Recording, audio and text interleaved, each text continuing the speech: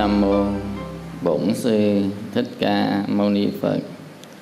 Ngưỡng bái bạch chư liệt vị tổ sư Đông Độ Việt Nam. Ngưỡng bái bạch chư liệt vị tổ sư Khai Sơn Tạo Tự Tịnh Xá Ngọc Nhân. Kính bạch trên chư tôn Tiền Đức Tăng. Kính thưa cùng toàn thể quý vị Phật tử thân mến. Hôm nay chúng ta có cái duyên trong cái ngày tu hàng tháng của Tịnh Xá Ngọc Nhân của mình. Mình sống ở trên thế gian này thì mình cho cái ý thức của mình là theo cái ý nghĩ của mình là nó đúng hết á. Ví dụ như mình suy lường, đong đếm, cân đo, chứ ở trong cái ý thức của mình á thì nó chỉ là một cái phần nhỏ thôi. Cái phần lớn nó nằm ở trong cái a lại gia thức, tức là nó ẩn tàng ở phía bên trong cái tâm của mình mà chúng ta không biết. Tất cả những cái gì mà mình gây tạo ngày hôm nay nó sẽ lưu lại qua ngày mai. Ví dụ như mình lưu lại trong cái bộ nhớ ở trong cái não của mình, nhưng khi chết đi thì cái não mình nó chết, nó sẽ lưu lại ở trong a lại gia thức. Nó chứa tất cả các nhóm tập khởi từ ở trong đó. Cho nên khi mà nó đi trong nẻo sanh tử luân hồi thì nó có sự tương tác với các cái nhân mà mình đã gây tạo. Nếu chúng ta mà đã giúp đỡ ai thì cái nhân đó nó càng ngày nó càng lớn, và chúng ta đi trong những nẻo sanh tử luân hồi sẽ gặp những người đó sẽ giúp đỡ lại ta. Hoặc giả là chúng ta gặp những người khác có tâm giúp đỡ, mình sẽ hưởng cái phần giúp đỡ đó.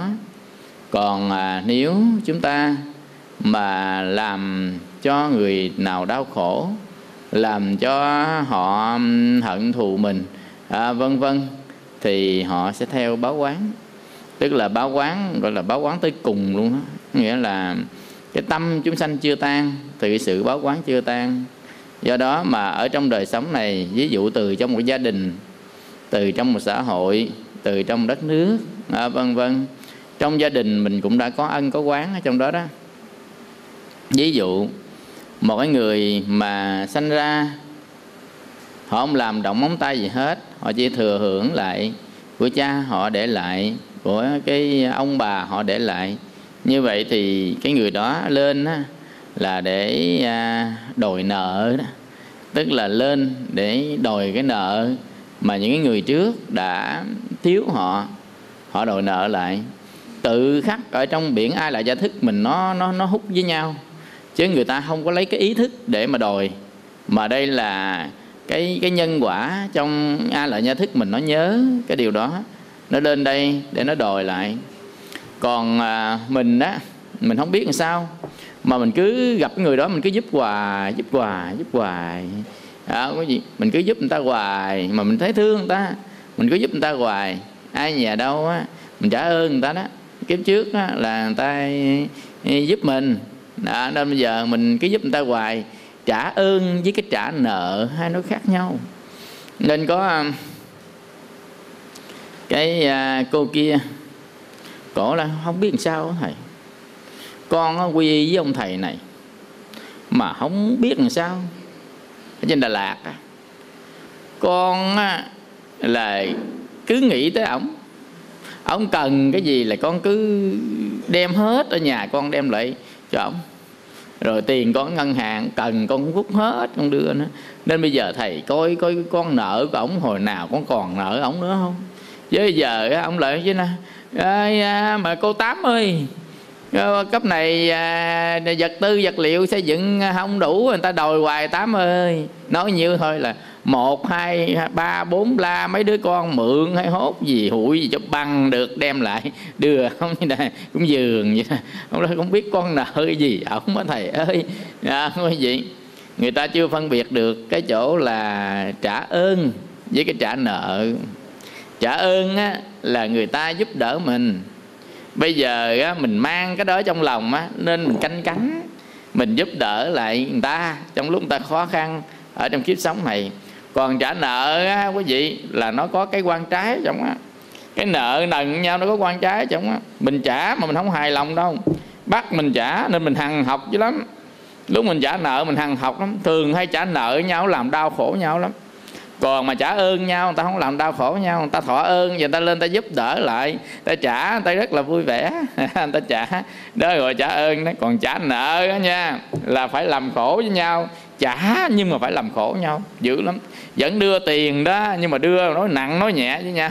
Mà đưa chứ không phải đưa bình thường mà đưa đâu. Như vậy thì cái ơn nó khác với cái nợ.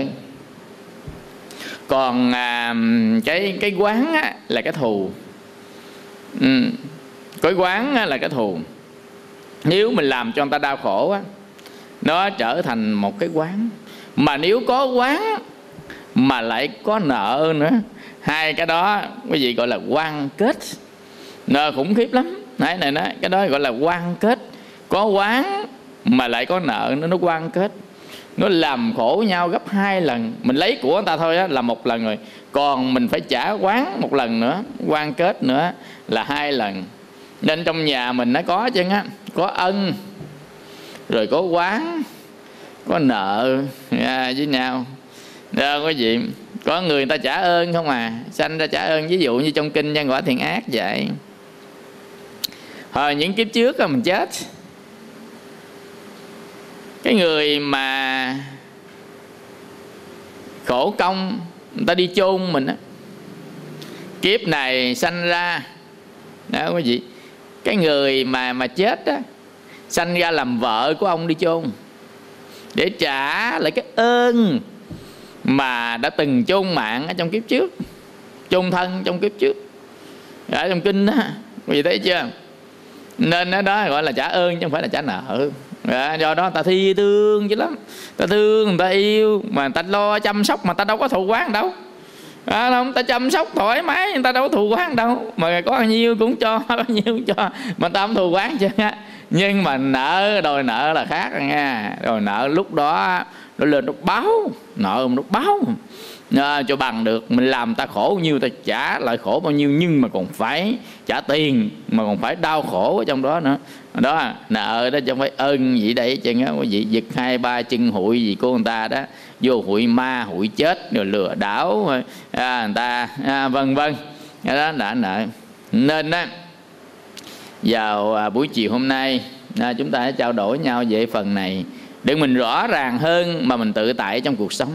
Mình rõ ràng hơn mình gieo. Chứ nếu bằng không á, mình gieo ân á, thì mình không gieo, tôi toàn là gieo quán không à. Mà gieo quán không, những kiếp về sau á, tu không có được. Cái quán nó quậy mình tu không được. Bồ Tát mới tu nổi quán thôi, chứ chúng sanh tu không nổi quán đâu. Quán lên nó hại, rồi nó hại hết cái này tới cái kia. Nội thờ thôi, nó dẹp cái bàn thờ.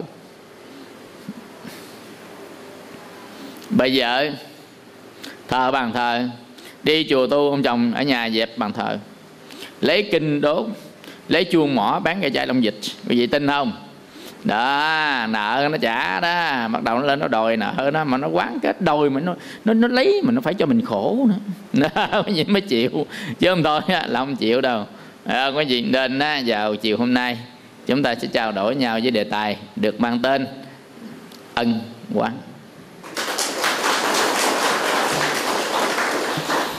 Có một cái cô này nè,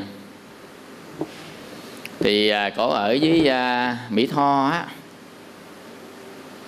khoảng năm 1985 đó quý vị. Thì cặp nhà cổ có một cái gia đình. Gia đình đó gọi là gia đình của bà Sáu. Có chồng và có đứa con nữa quý vị. Nên là hai chồng có đứa con thôi. Thì bà này đi buôn bán ở nhà ông chồng với đứa con lại chết. Lúc đó còn chiến tranh trước năm 85. còn chiến tranh, đừng có bom đạn sao lạc, sao hai cha con chết. Bà thương lắm, từ hai chồng sống an vui hạnh phúc lắm, là một cái gia đình mà người ta phải ghen tị đó. Rồi bà không bao giờ gia đình nó nghe cãi lộn chứ, không bao giờ ông chồng đi đâu ha, chở vợ đi ha, rồi á, là dẫn con đi ha, gia đình thương yêu đầm ấm dữ lắm. Bà vợ đi có một buổi về nhà 2 cái xác, bà chịu đâu nổi, bị khùng. Đâu có gì, bị khùng. Con người ta bị cái sốc lớn quá chịu không nổi, bị khùng. Giờ vậy nè, giờ 2 cái trường hợp đang giải quyết, cái trường hợp Mỹ Tho, trường hợp Long An. 2 mẹ con mới ăn cơm chiều xong, cái người con kêu má ngồi ăn võng đi, con bắt chí cho má. Ở quê mà mới năm trước nè, ngồi sao bắt chí dưới quê, bắt chí là thấy cũng tiếu lắm nha. Cái trứng chí nó ở trên tóc mình, nó bắt đầu kéo trứng chí cắn ngay cụp cái. Kéo trứng chí cắn ngay cụp cái, thấy mấy con khỉ nó bắt cái chí nó cắn không, ở trong cái thảo cầm viên á, nó cắn cái cụp cái gì. Bắt chưa được con chí nữa, nói chuyện láp giáp, bà mẹ gục đầu xuống chết tại chỗ, đột quỵ. Đâu có gì, cái người con không chịu nổi cái cảnh đó, có gì. Bây giờ nó tưng ngủ không được, ăn không được, rồi nói chuyện là chớt quớt luôn đó, có gì thấy tội nghiệp không? Tình thương quá. Có ba mất sớm, có 2 mẹ con hữu hỉ rồi giờ mẹ mất cái kiểu không chấp nhận là phải chi á. Bà mẹ bà bệnh gì cũng nên, cái gì không bệnh chứ, 2 mẹ con mới ăn cơm nói chuyện đó mà ngồi giỡn bắt chí cái đi thuốc lút vậy này, dễ dàng ở mạng con người, sao nó dễ sợ luôn. Còn cái nữa, 2 mẹ con ở dưới Mỹ Tho, ở với Mỹ Tho Tiền Giang, bà mẹ 2 mẹ con thương yêu nhau dữ lắm nè, có gì. Bà mẹ già bệnh chết không có gì chứ, mà cái người con cũng không chấp nhận được. Con lên trong tâm mình cứ nghĩ mẹ mình sống hoài vậy đó, có gì. Rồi căng thẳng, rồi ở mình cũng 2 mẹ con, ba mất sớm vậy, mình căng thẳng. Rồi giờ có gì mới có 1-2 năm mà thấy cổ già đi cái 10-20 tuổi. Hồi đó là mới có 30 mấy tuổi, bao nhiêu, không có gia đình, ở với mẹ vậy đó. Bây giờ mẹ mới mất có 2 năm mà nhìn cổ cực 60, tóc bạc cái chân, mà nó mình nhìn thấy không nhìn dung ra nổi cái con người mà thức trắng đêm á, rồi suy tư mình thấy khổ lắm. Nên 2 cha con chết thì người vợ á quý vị bị phát khùng, đi vòng không ai cho ăn uống, chân ốm nhách ốm nhôm đen xì ở ngoài đường, với tóc tai không chải, không tắm, không rửa, mặc bộ đồ hoài với lụm rác đồ ăn vậy đó quý vị. Cái có người ta ở xóm đó, ta kêu bà điên, cười hả tối ngày, bà điên, quý vị thấy không? Người ta mất chồng mất con, cái người phụ nữ cái tâm yếu lắm. Cái vợ với con mất chứ ông chồng không có điên. Đó, quý vị. Nhưng mà chồng với con mất, bà vợ hay bị điên. Để ý nè. Nên ông chồng mà có vợ bé rồi đó quý vị, ông chồng có vợ bé thường hay bà vợ bị căng thẳng trầm cảm, nhầm người bị điên. Còn mà bà vợ mà bỏ ông chồng quý vị, ổng buồn nhậu mấy ngày cái không có bà khác. Quý vị thấy chưa? Cái đó là ở trong cuộc sống mình quan sát thôi.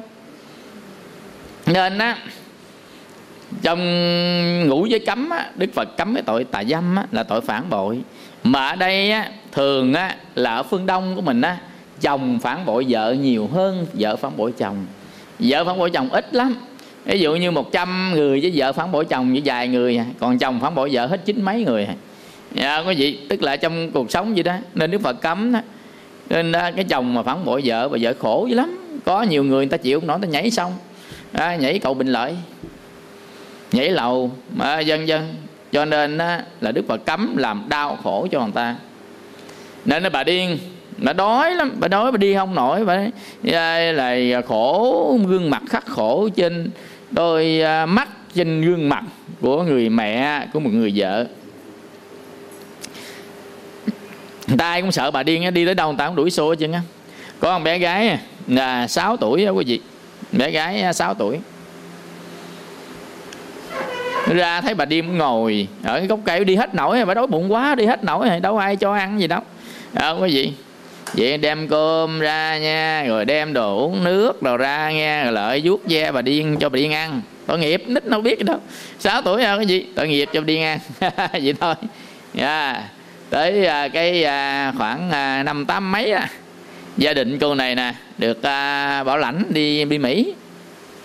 Cái cô qua bển ăn học ngon lành hết á, ăn học ngon lành hết. Cái cô đi làm việc. Đi làm việc thì năm 2011, năm 85 tới 2011 cũng 26 năm phải không? 26 năm sau tự nhiên cô này có nằm bao. Cô thấy cái gì? Cô thấy cái bà đó đó là bà Sáu Điên đó. Chạy lại. Bà chạy lại, bà nói hỏi thăm con khỏe không? Vậy cô kia cũng thấy quen, người quen mà, là khỏe. Cái hỏi thăm lắp dắp mấy câu có bà đi. Bà nói lên giới mấy câu. Bà là bà điên cứu con, bà điên cứu con, bà điên cứu con. Nói 3-4 câu gì đó, nghe rành rành gì đó. Cái sáng cái cô này cổ thức dậy, cổ nói với mẹ của mình là hôm á con gặp cái bà Sáu. Con nhắc lại bà Sáu nào 26 năm trước như vậy đó. Cái gì rồi là bà trước khi đi bà nói là bà điên cứu con, bà điên cứu con, bà điên cứu con không hiểu làm sao nữa. Vậy mà cổ cứ suy nghĩ cái đó hoài, không hiểu mấy năm trời mà đâu có như sao nằm bao. Gặp bà đó gì cổ mới suy nghĩ hoài. Chạy trên đường chạy xe đó quý vị, đi làm lạc đường, đang suy nghĩ trong đầu tại sao bà điên với lại thì là cho nhìn thấy chim bao rành gì đó. Sao mấy chục năm nay không chim bao mà 26 năm mới chim bao lại. Gặp bà mà rành rồi bà nói câu bà điên cứu con, bà điên cứu con là cái gì không ai hiểu gì hết trơn. Cái gì vậy đâu đi kẹt xe đùng chỗ này, xe đùng chỗ kia. Là cổ sáng đó có cái buổi họp là vào khoảng lối 8 giờ 30 sáng tới 9 giờ còn có một cuộc họp ở tại cái nơi mà office của làm việc đó. Kẹt xe để tới không được, phải điện tới cho cái ông trưởng phòng là sorry nha, tôi kẹt xe, dấu xíu tôi tới giờ buổi họp vào buổi chiều. Ông kia ông cục bực bội lắm, tại vì họp có đối tác lớn, tức là làm công việc quan trọng lắm. Kẹt xe kẹt xe qua kẹt xe lại, đi hoài đi không tới, đi tới nha, hoài đi không tới thì đi gần tới chỗ làm việc của quý vị, nghe nổ âm cái chiếc máy bay á nó sắn vô á, nên là ngày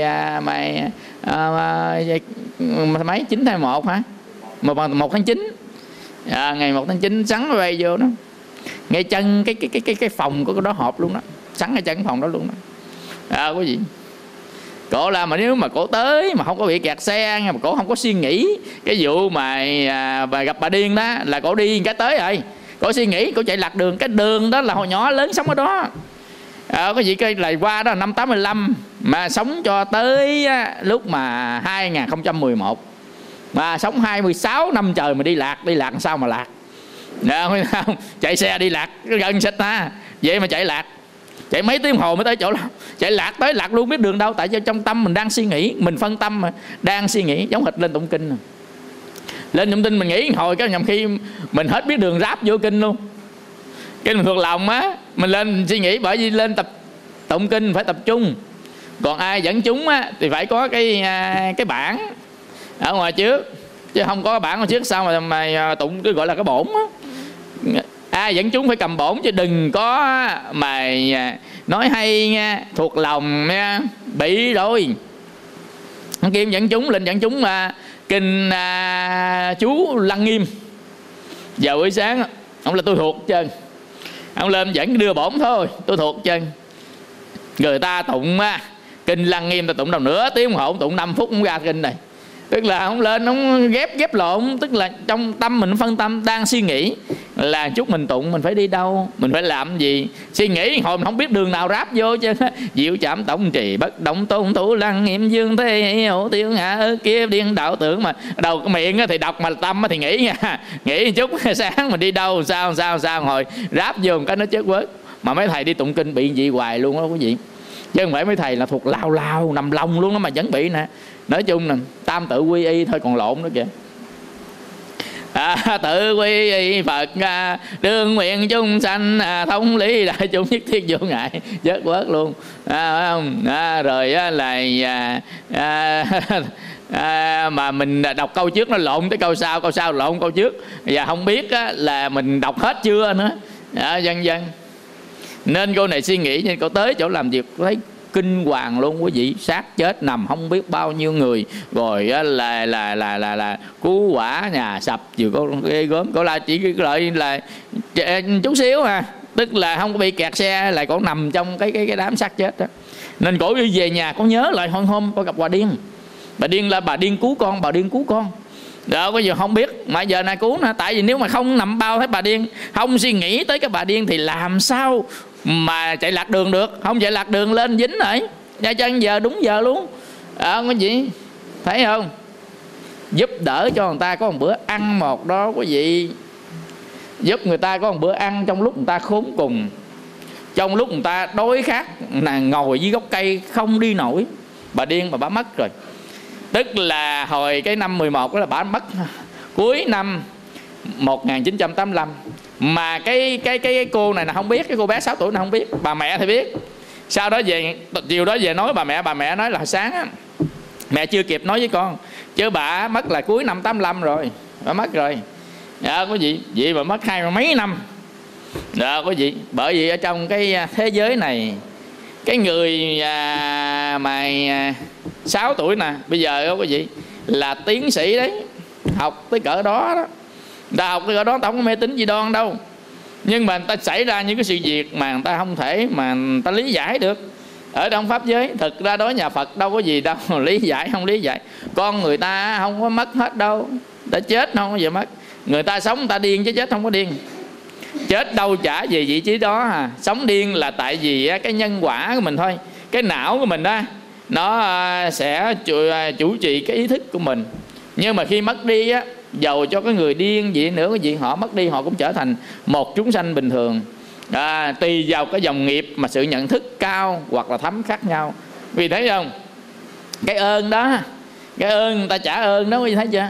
Nên nó lưu lại ở trong lại gia thức của cái người đó, cho đến khi cái người mà mình chịu ơn đó, họ gặp những cái gì đó quý vị, thì người ta sẽ tìm mọi cách nào không biết mà ta sẽ bằng được ta cứu để ta trả lại cái ơn đó. Nếu không thì bắt đầu qua kiếp sau. Qua kiếp sau cô này sanh ra ở đâu đó, cô kia sanh ra ở đâu đó quý vị, gặp nhau rồi bắt đầu là trả ơn miết, giúp đỡ trong lòng còn nhớ những điều đó là ta theo ta giúp. Nên có những người này theo giúp người kia cả đời quý vị, không lý giải được. Người này theo giúp người kia cả đời, giúp hoài chứ mà không cần phải tiền phải bạc vậy chứ tức là cần giúp vậy đó, giúp cả đời vậy đó quý vị. Không phải giúp tiền không đâu, giúp công, nhằm phải đi theo giúp nữa, thấy tội nghiệp quá đi theo giúp có gì cả đời vậy đó. Đó ơn đó, trả ơn cho người ta đó. Rồi bây giờ mình giúp người đó rồi, người đó bắt đầu nhớ lại ơn mình, cái kiếp sau bắt đầu trả ngược vào lại nữa. Cái đó ơn bắt đầu nó cuốn theo ơn, quán nó cuốn theo quán. Nhưng mà ơn trả với nhau thì hai bên cùng vui vẻ, mà quán trả với nhau thì hai bên cùng sầu khổ quý vị. Cho nên cái người tu tập quý vị, họ giàu có mà giúp ai đi nữa thì họ cũng không có nhớ tới ơn đó. Và ai thọ ơn ai thì cái người thọ ơn ta nhớ, người ta trả. Nhưng mà khi người ta tu tập người ta trả theo kiểu khác, chứ người ta không có trả đi theo cái người đó mà người ta trả lại người đó nữa. Khi tu tập ta phát tâm ta trả cho hết cái pháp giới chúng sanh. Và có cái câu chuyện này xảy ra là có thật nè, trong đời sống mình luôn. Thì hồi nhỏ có một đứa bé này, đứa bé bụi đời, nghèo. Ảnh đi mà thường hay đó quý vị, ảnh đi mua cơm mà ảnh ăn. Nhưng mà ảnh đi mua cơm thì người ta trả bằng tiền, còn ảnh không phải trả bằng tiền, ảnh lận miếng giấy vô. Anh trả, tại vì người ta bán cơm mà bán cơm kiểu đông người, bán cơm cho sinh viên học sinh ăn đó. Ai cầm tiền đi vô này nè, ổng cầm cái tờ tiền thiệt, nhưng mà ổng thảy vô, ổng thảy bằng tờ giấy. Người ta thảy nhiều quá đó. Thì ví dụ như bán cơm cái ai cầm 10.000, ổng cầm 10.000 trên, ổng cầm đó giấy 10.000 vậy thôi. Còn tới đó ổng thảy tờ giấy vô, lấy 10.000 xếp vô, ổng lấy cơm đi. đông quá ta không có để ý, ta thấy cũng cầm 10.000 vô nè, xẹt quý vị. Như vậy mà cái người mà chủ làm á, cái người làm chứ không phải người chủ, cái người làm nó thấy bắt ảnh vô, thì cái ông chủ á, ông kêu thôi đừng bắt đó, con cần gì. Thì ảnh nói là ảnh nghèo, ảnh bụi đời, nhưng mà ảnh còn sống với cái bà già nữa là nuôi ảnh á, ở nhà bà già bệnh nên bắt dĩ lắm á, ảnh lại đây ảnh mới ăn cắp cơm kiểu đó để cho hai mẹ con ăn.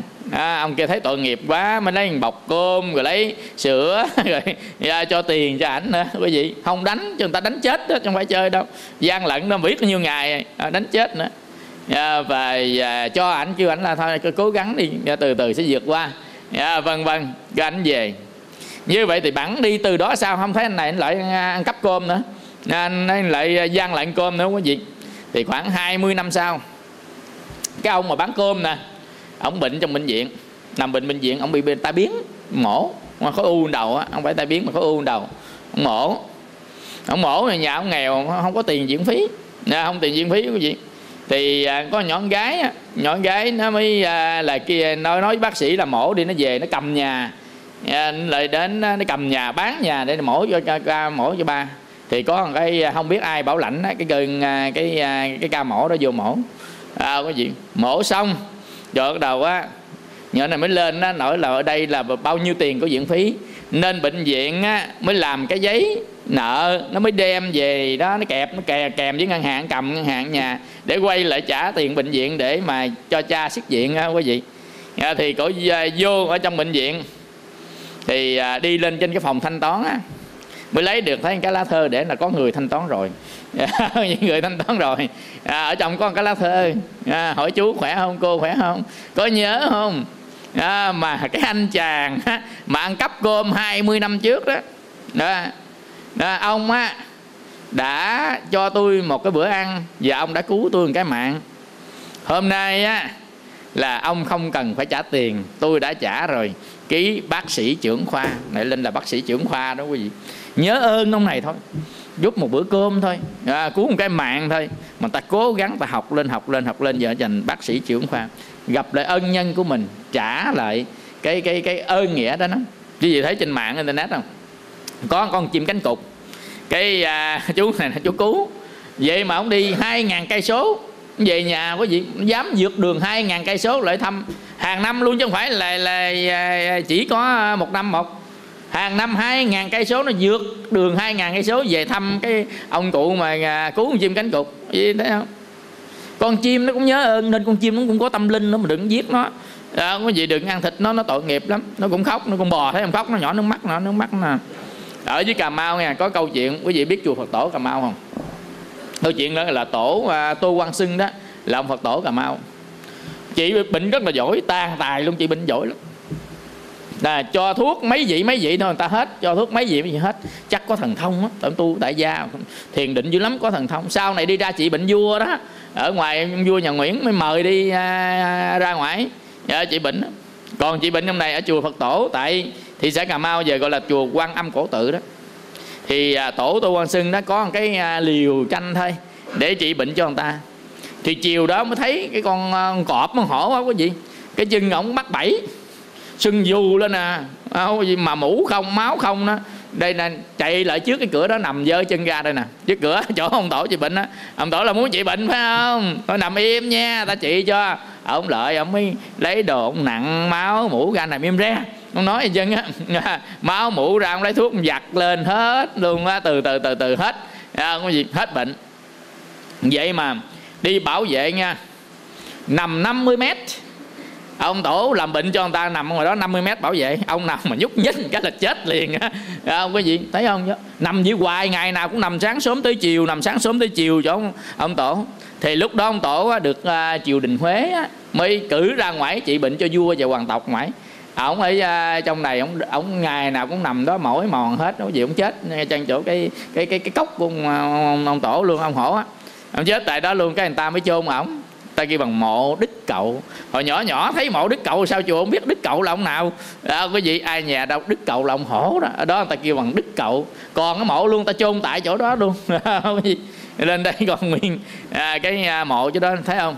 Cứu người ta trả ơn. Cái đó là nói là ơn trong kiếp này. Còn trong những cái kiếp sau, nếu người ta không trả được đó quý vị, thì người ta sẽ trả trong những kiếp về sau, nó lưu lại trong A Lại Gia Thức của mình đó.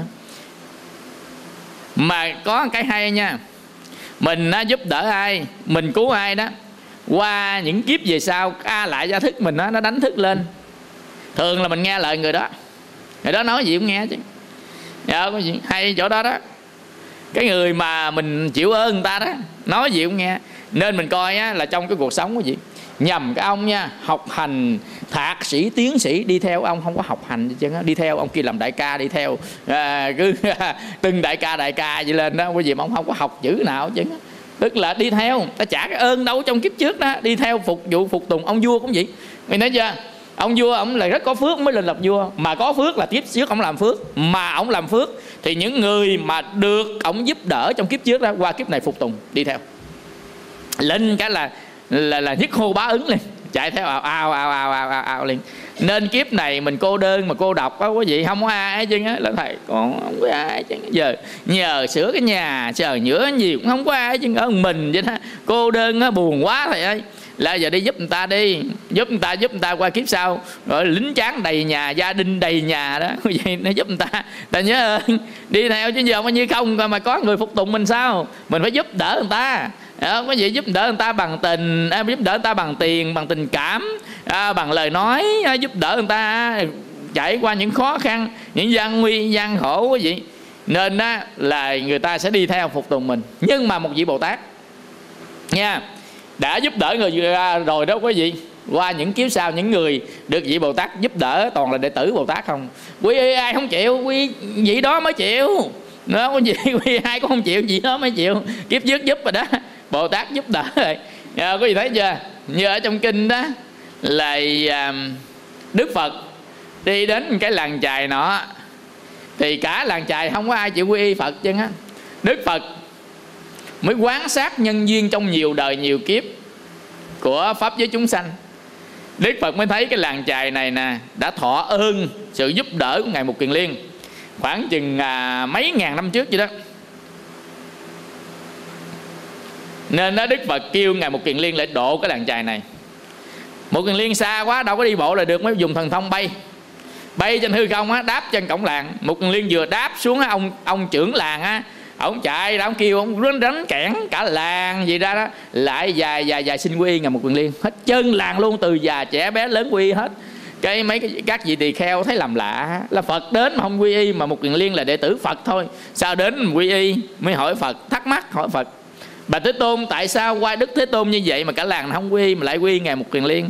Đức Phật có nói là khoảng 500 năm trước có hơn, thì Ngài Mục Kiền Liên á là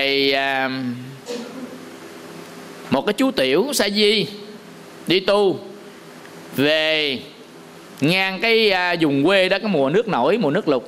Nhắc nước lụt mới nhớ, hiện thời ở tại Đà Nẵng đang mưa, Nha Trang đang lên nước, Khánh Hòa ngập chìm đó, rồi Hà Tĩnh, Nghệ An mưa, miền Trung bây giờ miền Trung mưa thảm sầu, gọi là mưa thân sầu quỷ khóc. Không có gì, miền Trung đời đời miền Trung thương nhớ, rồi hôm nay mưa quá trời luôn. Mưa hôm qua tới giờ cứ điện thoại thầy ơi mưa ngập hết trơn rồi, giờ ngập lên quá. Nên đó miền Nam mình coi vậy chứ cũng đỡ. Miền Trung năm nay bộ bà thủy giếng hơi nhiều rồi nha. Giếng từ đầu giữa năm tới giờ giếng liên tục từ Quảng Bình cho đến Hà Tĩnh, giếng liên tục. Bởi dân năm nay nghèo ăn Tết chắc buồn rồi. Nên Ngài Mục Kiền Liên mới đi thấy một cái bầy kiến, không biết mấy ngàn con, nói nó lội bụm ở trên mặt nước, nước chảy, nước cuốn lũ, không có chỗ bám. Thấy tội nghiệp quá, cởi cái áo ra hốt bầy kiến vô, đem bờ vũ, rồi chạy theo hốt lên bờ vũ cứu lên cái đồi á. quý vị. Và bầy kiến đó bây giờ hết cái nghiệp súc sanh quay lại làm người. Ở nguyên cái làng chài đó là ở bầy kiến á. Nên thọ ơn cứu người ta, quý vị, thọ ơn tới giờ quay lại gặp làm đệ tử đó. Nên người nào đi theo cứ khăng khăng làm đệ tử đó, quý vị, nhầm khi cũng thọ ơn đó. Nó là một phần cũng thọ ơn. Ơn á, cứu mạng, ơn giúp đỡ, bao nhiêu cái ơn đó quý vị thọ. Nên đó, kiếp này dễ quá độ lắm. Nên quý vị mà muốn làm Bồ Tát để độ sanh đông người đó, nên có những người ta quy quá trời quá đất, có người đâu ai quy đâu. Mà đâu phải dở. Ở đây không phải nói dở, không phải nói hay. Nhà Phật mới là chữ duyên, chứ thực ra nó ơn đó. Ở trong kiếp trước giúp người ta đó, cứu người ta, giúp người ta bằng mọi giá mọi cách đó vậy. Nên là kiếp này người ta đi theo, mà đi theo vị Bồ Tát, đi theo vị Bồ Tát ngon lành, được không quý vị? Nhưng mà lỡ mà cái ông mà gọi là không có tu tập á, giúp mình đi theo ổng, vậy ngày bị xui rồi. Đi theo làm ăn cướp đó, đại ca tướng cướp Bạch Hải Đường, đại ca tướng cướp mà áo vũ tan tành gì đó trên biển vân vân, đi theo cái phục vụ ổng không thấy rồi thấy chưa? Do đó mà nhân duyên hết ở trên đời, nhân duyên hết là chỗ đó. Nên khi mà chúng ta gặp nhau á quý vị, chúng ta giúp đỡ đi, giúp đỡ người ta đi, gì không có mất đâu. Giúp đỡ người ta, cứ giúp đỡ người ta đi thì mình sẽ có cái quyến thuộc. Giúp đỡ càng nhiều thì quyến thuộc càng nhiều. Giúp đỡ càng nhiều thì người thân tình lại càng nhiều. Thì cứ giúp người ta vô tư đi, không sao hết. Cái đó là nói tới ân nha, những câu chuyện ân. Bây giờ tới cái câu chuyện về quán. Quán là nợ nần nhau đó, quán nhau. Nên cái quán là nó xuất phát từ cái việc làm ác. Cái ân nó xuất phát từ cái việc làm thiện của mình đối với người khác. Cái quán xuất phát từ cái việc làm ác. Mà trên đời này mình vì ích kỷ mình hay làm ác mà không hay. Ác do cố ý, ác do vô tình. Nói gì người ta ác là gì? Ác là làm đau khổ người khác. Ác là gì? Ác là mình cái tư lợi của bản thân mình, tức là cái ngã, cái bản ngã của mình bảo vệ nó, rồi mình làm thiệt thòi cho những người khác, cho những xung quanh. Mình đâm, mình chọt, mình chết buôn bán thì cân già cân non, nói dốc nói láo, lừa đảo người ta, lấy quyền lợi về mình, vân vân. Tất cả đó gọi là làm ác. Mà ác nhất á, đầu tiên ác nhất á, là lấy đi sinh mạng của người khác để nuôi cái sinh mạng của mình. Đó là ác nhất đó nha. Ác nhì, lấy của cải của người khác để nuôi cái sinh mạng của mình. Đó quý vị. Ác ba là mình lừa đảo người ta để đem về cái quyền lợi cho mình. Đó quý vị. Cái đó là có ba cái ác mà ác nặng nề, ác nhất ở trên thế gian này. Đó quý vị. Để thỏa mãn cái ác ba. Rồi lấy sinh mạng người ta để nuôi thân mạng của mình, lấy của cải người ta để nuôi thân mạng của mình. Đó, vân vân.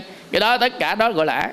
Nên á, quý vị, ở trong nhà Phật có một câu chuyện nổi tiếng mà ai cũng biết. Ai có tụng từ bi thủy sám pháp biết câu chuyện này, gọi là Ngộ Đạt Thiền Sư với Triệu Thố. Hai ông quan triều đình. Ngộ Đạt Thiền Sư á bẩm với ông vua báo cáo sai một sự thật về Triệu Thố, để Triệu Thố bị hàm quan mà bị vua giết chết. Ông oán hận, thầy ông báo oán. Thì Ngộ Đạt Thiền Sư á, qua kiếp sau ông có duyên được người độ để tu. Ông tu tập tối ngày, ông tham thiền nhập định niệm Phật không mà Long Thiên hộ pháp che chở. Triệu Thố báo quán báo không được, cứ vô nhảy vô báo quán cái là có Long Thiên hộ pháp ta che chở rồi, niệm Phật có kim cương hộ thể báo không được. Vậy mà tới kiếp thứ 11 luôn, Ngộ Đạt Thiền Sư trở thành quốc sư. Quốc sư là thầy của ông vua. Ông vua quy y mình trở nên quốc sư. Bởi vì đi đâu mà có tổng thống quy y là mình ngon lắm mà nha. Tổng thống quy cái mình ngồi đây nè, đó quốc sư nghe, phải không? Đó, như vậy quốc sư tức là thầy của ông to nhất trong nước, là thầy của ông vua. Đó, cái vậy quốc sư. Thì ông vua mới mời về trong cung để mà thuyết pháp. Mời sư phụ mình về thuyết, đâu phải chuyện chơi đâu. Đặt cái bàn này nè, gọi là pháp tòa đó quý vị, cao lên trên, rồi quần thần dân chúng ở phía dưới, quân lính ở phía dưới để nghe Ngộ Đạt Thiền Sư thuyết pháp. Mà cái ghế để mà ngồi, cái bàn để mà ngồi quý vị, nạm vàng ngọc kim cương xà cừ pha lê mã não chân châu hổ phách. Nó nạm từ trên dài xuống. Cục kim cương nào nấy ba lớn này. Cục không biết có kim cương ba lớn đâu, mình tưởng tượng thôi chứ không biết nó ba lớn. Nói chung là kim cương cục bự nó nạm vô vàng rồng không ha, nạm vô cái ghế, nhìn xuống một cái đến lung linh như cái bình hoa này, mà cục này kim cương không kim cương này, rồi mấy cái này là vàng, rồi bạc, rồi xà cừ mã não san hô hổ phách cái gì toàn thứ quý giá không. Nhỏ tới lớn đi tu, nhỏ lớn đâu thấy vàng bạc kim cương quá trời ngớp. Nên đang thuyết pháp nhìn xuống ngay cái ngay và thuyết pháp cái tòa, cái pháp tòa của gì, nhìn xuống một cái khởi tâm ham thích mấy này đẹp quá, long lanh lóng lánh, hồi toàn là vàng ngọc kim cương không. Ngồi tòa sao thấy nguy nga lộng lẫy cái gì. Rồi tâm hở chút xíu, tâm hở là ham thích, không giữ được tao chánh niệm, không giữ tâm định trong tâm, không giữ chánh niệm ở trong lòng. Ta chánh niệm ta giảng từ đầu tới đuôi đi, hở thích ham thích một cái bắt đầu là chịu thố nhảy vô cái giò cái chân này nó có gì. Nguyên cái mặt người ịnh vô trong cái chân luôn. Mặt người mà trong sách kể là có răng luôn á. Ông thuyết pháp vừa xong xuống sau cái chân đau đi không nổi, không có gì, gãi hồi lên nguyên cái mặt người ở trên đó đó. Để thịt vô cho ăn mới chịu.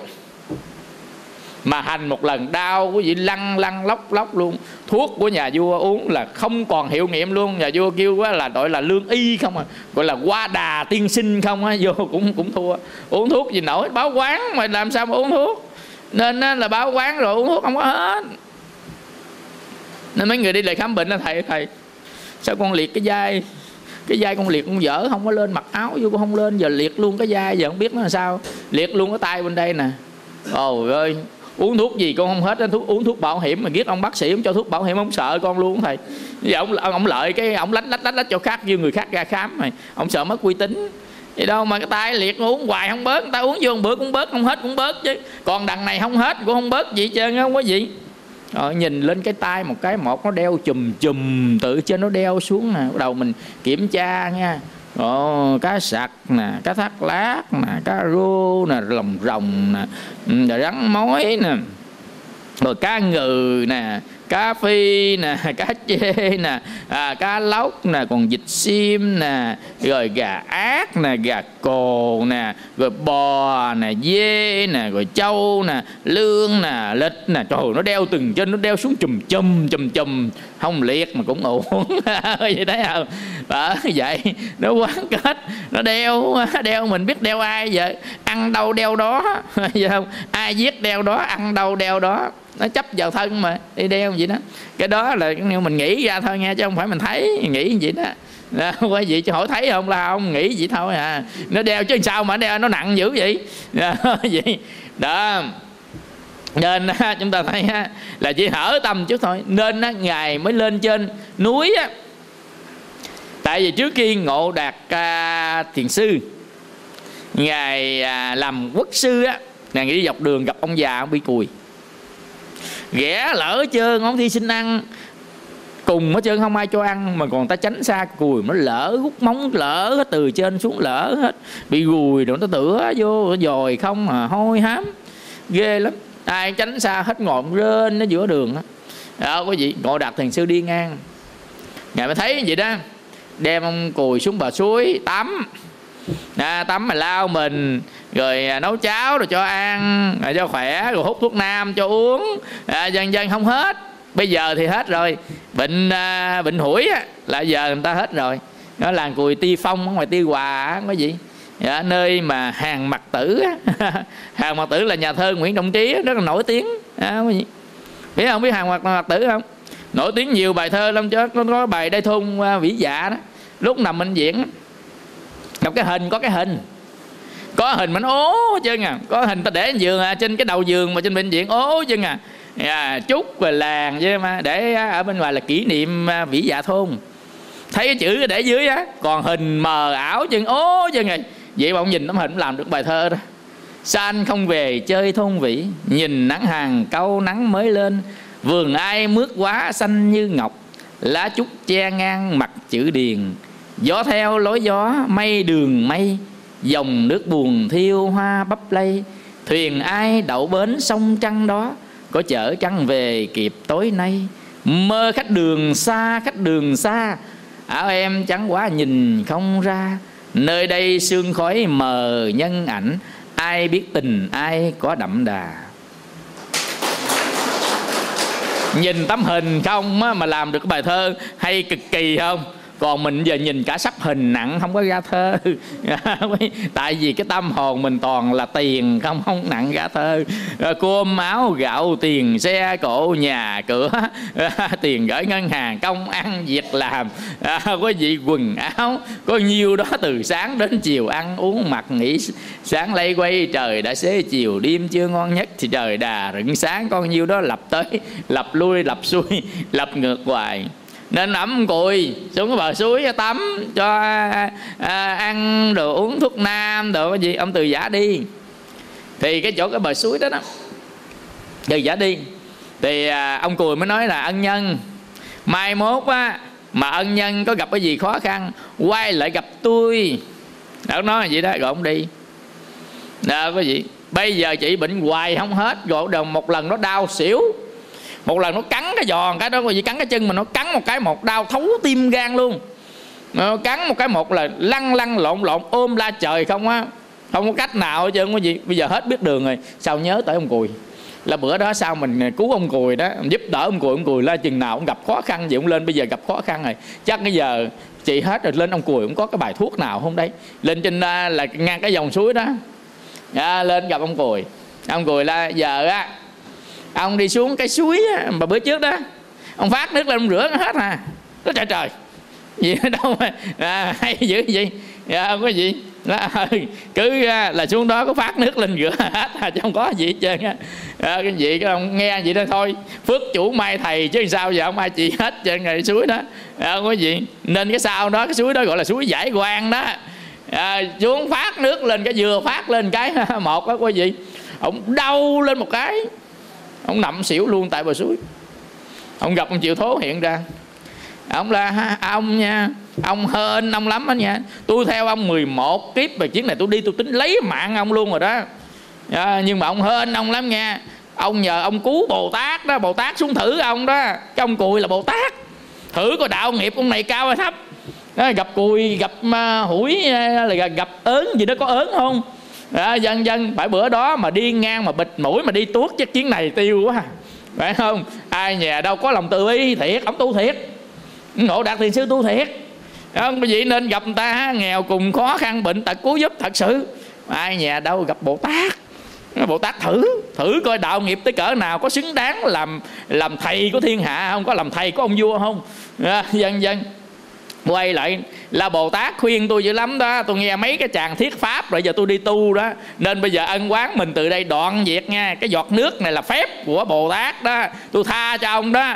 Bắt đầu á, ông nghe gì không, biến cái mất tiêu, giật mình đó, tỉnh vậy quý vị, trong mình nó nhẹ quá trời, nhìn xuống cái mục mất tiêu. Vậy thấy chưa, quán kết chưa, giết người ta đi, hại người ta đi, không có gì. Còn mình bây giờ nha, con gì ngon cái ăn nha. Gà là phải gà chạy bộ, trong được gà công nghiệp ăn nó không ngon, thịt nó xốp, nó ăn không ngon. Gà công nghiệp á, nó chạy bộ á, thịt nó chát ăn ngon nha. Còn dê á là làm thịt dê ăn á, thì dê ăn nó hôi dữ lắm, phải cho nó uống rượu xong mà quýnh nó sưng mẩy ăn cho nó thơm sữa. Dân con heo người ta mới ra nhỏ con bắt đem lên xỏ, từ đầu xỏ dài xuống ở dưới chân, đi quay thành heo sữa ăn cho nó ngon. Dân còn cá bắt cái chảo lên chảo dầu, cầm cái đầu con cá để đuôi con cá vô chiên cái đầu con cá này, đem ra dĩa con cá còn ngáp này, ăn cái phần ở ngoài sau của người ta.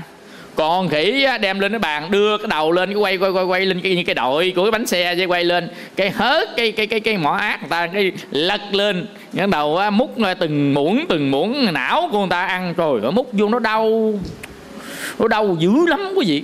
Mình ở đây là mình lấy cái kim mình châm vô trong thịt mình coi mình còn đau tới cỡ nào. Còn đằng này cái đầu của người ta, cái não của người ta, không có gì lấy cái muỗng sắn vô ăn mà ngồi cười nữa chứ, ăn mà ngồi cười nữa, có cười không nổi. Người ta ác quá, sao người ta ác quá. Bởi vì mình coi lần nào mà cũng chảy nước mắt, mà giờ sợt lên mạng lẽ nó nổi lên không coi, tò mò. Đó, mình vô nhầm khi vô internet đó, lên cái nó nổi lên thấy anh cũng sẹt vô coi. Mới đầu coi đâu có dám coi đâu, hí đó, mình nó nó liếc chứ không dám coi trực diện, nó liếc coi. Rồi lâu liếc coi mình cũng thấy nó thấy khổ quá, cái đầu mình bịt mắt mình coi nó, bịt coi nè. Cuối cùng cũng coi hết cái đoạn phim nè. Bởi vậy người ta mình muốn coi mà không dám coi đó, bởi lần nào coi cũng tội nghiệp dễ sợ. Có một cô gái Hàn Quốc, con mực nó bùa bò nè, chấm vô nên muối tiêu chanh, ăn cái vô á nó bò dính lỗ mũi, nó bò vòng ăn ngốn vô thôi. Ăn gì đâu quý vị, chết mạng của người ta, ta báo quán, ta oán hận, có gì không? Chết đó là người ta oán hận. Thời của Đức Phật đó quý vị, có cái ông này ông chuyên môn làm heo, ông là giết heo thôi, ngày ông giết 5-7 con sinh mạng của con heo vậy, để ông bán. Thì ngày nào các vị tỳ kheo đi ngang đó vào buổi sáng cũng nghe tiếng con heo nó kêu ét. Cái tới chừng trước lúc ông chết đó quý vị, nhà ông đóng cửa, ông bệnh. Trong một tuần trước khi chết đó, ông kêu y chang con heo vậy đó, đâm heo sao ông kêu y chang vậy đó. Cái các vị tỳ kheo mới bàn với nhau là sao? Mấy bữa nhà ông cửa mở đâm heo thì heo nó kêu la, sao bữa nay heo kêu la mà nhà ông đóng cửa? Không lẽ nhà ông có đám tiệc gì ta, ông để làm heo để ăn? Dân Đức Phật mới dạy là không phải đâu, tuần nay ông không có đâm con heo nào chứ. Thì các chị là không đâm heo, sao con heo nào kêu? Ông kêu đó, ông bò lăn dưới đất, ông kêu y chang heo vậy đó. 7 ngày 7 đêm có gì không ngủ không nghe. 7 ngày 7 đêm. Rồi cuối cùng ông chết, ông đọa vào xuống dưới địa ngục. Đức Phật nói là ông này đọa vào xuống dưới địa ngục, ông hành phạt đó. Sau khi hết tội ở địa ngục, ông lên làm cái kiếp mà làm kiếp heo, cho người ta đâm lại, cho người ta giết lại, giết mấy con trả lại mấy con. Mà sau khi đọa xuống địa ngục cho bớt tội rồi nha, lên làm lại cái kiếp súc sanh. Bắt ta làm sao người ta bắt lại vậy quý vị. Heo hồi xưa bắt còn đỡ, còn heo bây giờ bắt có quý vị, trước khi đi bán á, nó thọc cái ống vô trong bụng á, nó bơm nước, ngày này bơm vô nước trong bụng rồi cho nó đầy lên. Ngày xưa đó, cái ông mà thợ heo này cũng vậy nè, ông làm đó quý vị, ông thọc cái ống vô trong bụng, ống tre vô trong bụng, ông đổ nước sôi nha, đổ nước sôi vô cho rửa sạch cái bụng luôn. Khi mà nó ra ở ngoài đường á, hậu môn con heo mà cho nó trắng luôn á, thì nguyên cái bộ đồ lòng nó bán rất là mắc. Nên người ta lấy đó, ta khỏi cần ấy gì chứ, ta khỏi cần làm nhiều. Có gì ta ăn luôn. Có gì có bộ đầu lòng á,นี่gọi là ăn cháo lòng. Thấy không? Cháo lòng là cháo lòng heo, ăn cháo lòng. Rồi cháo huyết, không có gì, cắt cổ người ta lấy huyết để ăn. Rồi mai mốt mình đầu thai lên đó quý vị, con heo đầu thai lên cái con này con kia, mình giết con nào là đầu thai lên con đó. Trong kinh có cái đoạn nha, cái ông này ông thầy Bà La Môn, thì cái gia chủ kia bị bệnh. Ông thầy Bà La Môn ông mới chỉ ông là cắt đầu một con dê để tế thần. Có nghĩa là ở trong vùng đó có ông thần linh lắm, nếu mình cúng cho ổng, mình cầu sinh bệnh, cúng đầu con dê cầu sinh bệnh thì sẽ hết bệnh. Quả nhiên quý vị, cúng vào đầu con dê hết bệnh. Nhưng mà cái ông thầy á, mà chỉ người ta cúng đầu con dê hết bệnh đó quý vị, sau khi ông chết ông đọa làm 50 kiếp làm dê đó. Chỉ người ta đi quý vị, 50 kiếp làm dê đó là chính Đức Phật thiết ở trong kinh á, kinh A Hàm á. Quý vị, vậy mà đi về Bạc Liêu để đi đám quý kỵ, tức là đám cúng cơm đó. Có ông kia, ông là cái cô kia của lên xác Đức Cậu, gọi là Đức Cậu chấn giữa càn khôn. Lên xác Cái cô này 80 mấy tuổi bị bệnh này, cổ mới nói là bây giờ phải cúng mới hết bệnh. Cúng con heo là phải là cúng con heo là đúng là 69 kg hay gì đó. Mình nói đúng 69 kg. Làm sao mà canh đúng 69 kg được cái gì? Bắt heo 69 kg tới chừng lên làm, trước khi làm cân lại còn có 67 kg. Tại nó đi tiêu tiểu ra nên khó canh lắm, mà bắt đúng 69 kg mới được. Đó quý vị. Mà cổ chuyên môn vậy đó.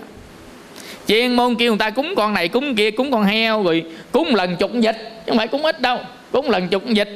Dần dần mình mới coi kinh A Hà, mình suy nghĩ biết cô này cổ chết đi, cái bắt đầu cổ làm không biết bao nhiêu con heo mà bao nhiêu con vịt mà chả cho nó nổi quý vị.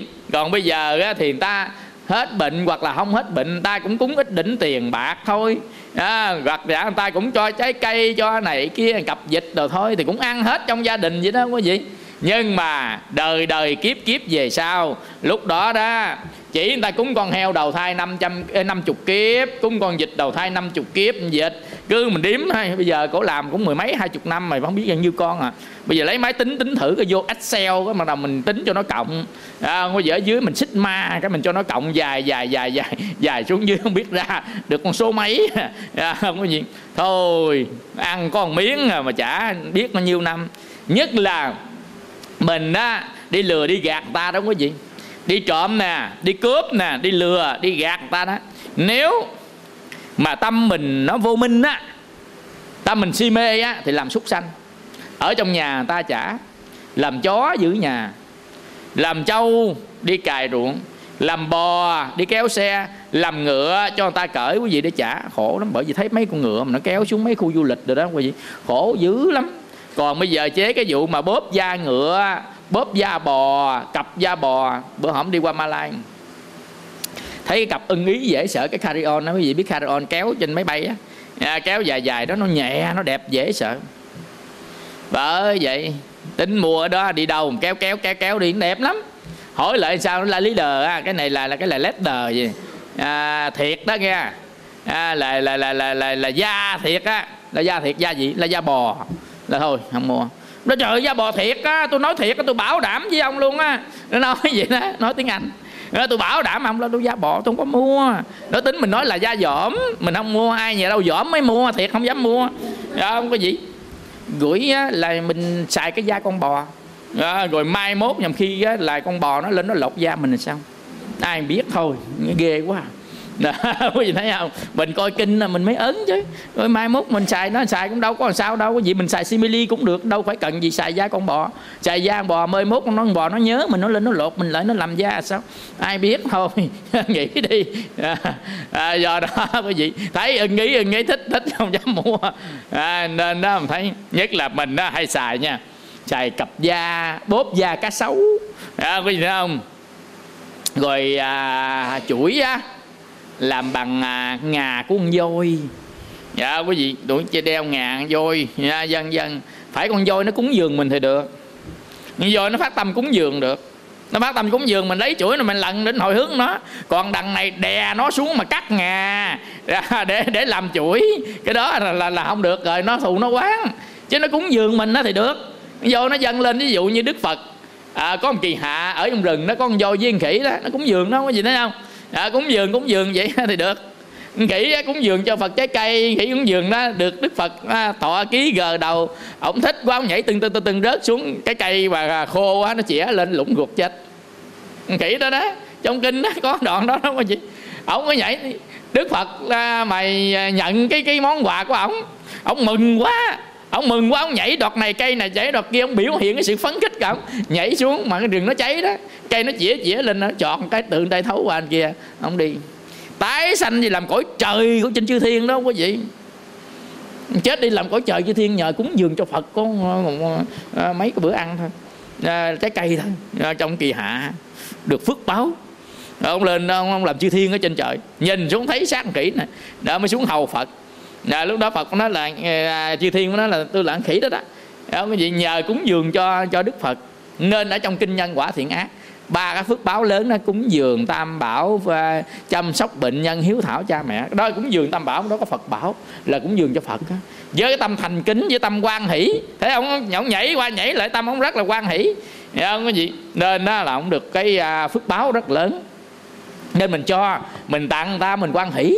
Chứ mình cho tặng ta, mình đừng có mà dạng mình cho bắt đắc dĩ cho, tặng bắt đắc dĩ tặng. Có nhiều người cho tặng không có gì bất đắc dĩ cho, bất đắc dĩ tặng. Vào thời Đức Phật có ông đó giàu sang phú quý dữ lắm, mà ông không có con cái chân nó chết, của cải xung vào công quỹ. Ông giàu nhất ở vùng đó, mà chưa bao giờ ông dám vô quán uống ly cà phê, chưa bao giờ muốn ăn cái bánh chuối chiên, không dám. Ở nhà ăn cơm nguội, cơm lạnh, rồi quần áo ông mặc rách, ông túm đầu này túm đầu kia, mùng gì đó mà vàng ông đầy kho lúa đời, không có dám xài.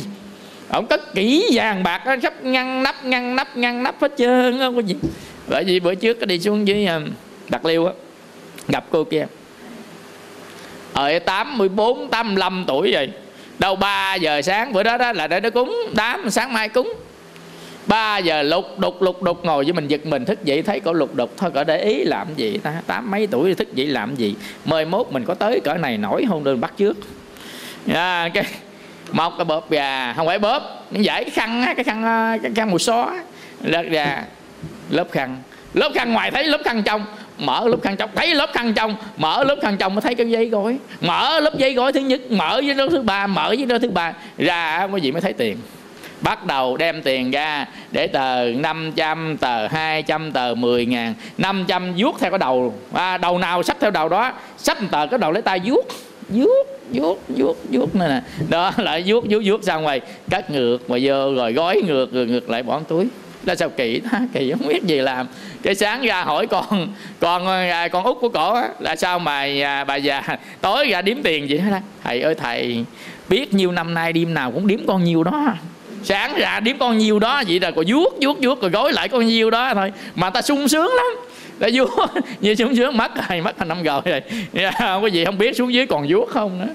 Bởi vậy khổ đó, xuống vuốt đó thành cô hồn mà phải bỏ, phải xả mới được của cải thế gian. Bỏ xả cho mình dính ở đó, dính hoài là chết lớn thôi.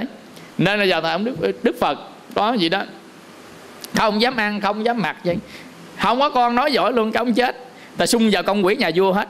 Biết là vua lợi mà xung vào công quỹ cái tiền bạc của báo đó đâu có gì, là kéo xe cả ngày luôn đó, kéo cái xe ngựa đó mà kéo của cải gấm dốc lụa làng rồi đồ đạc của ổng mà về nhập vô kho của ông vua, kéo cả ngày trời á, mà ổng không dám ăn, không dám gì chứ. Cái có người ta thấy thắc mắc lên mới hỏi Phật, hỏi bạch Đức Thế Tôn, chứ làm sao ông này giàu mà ông không hưởng được gì chứ, cuối cùng chết không ai nói giỏi chứ, chắc ông này ông thành cô hồn chắc rồi đó, ông tiếc của cái đó làm sao mà ông giảng sanh nổi. Đức Phật cũng nói là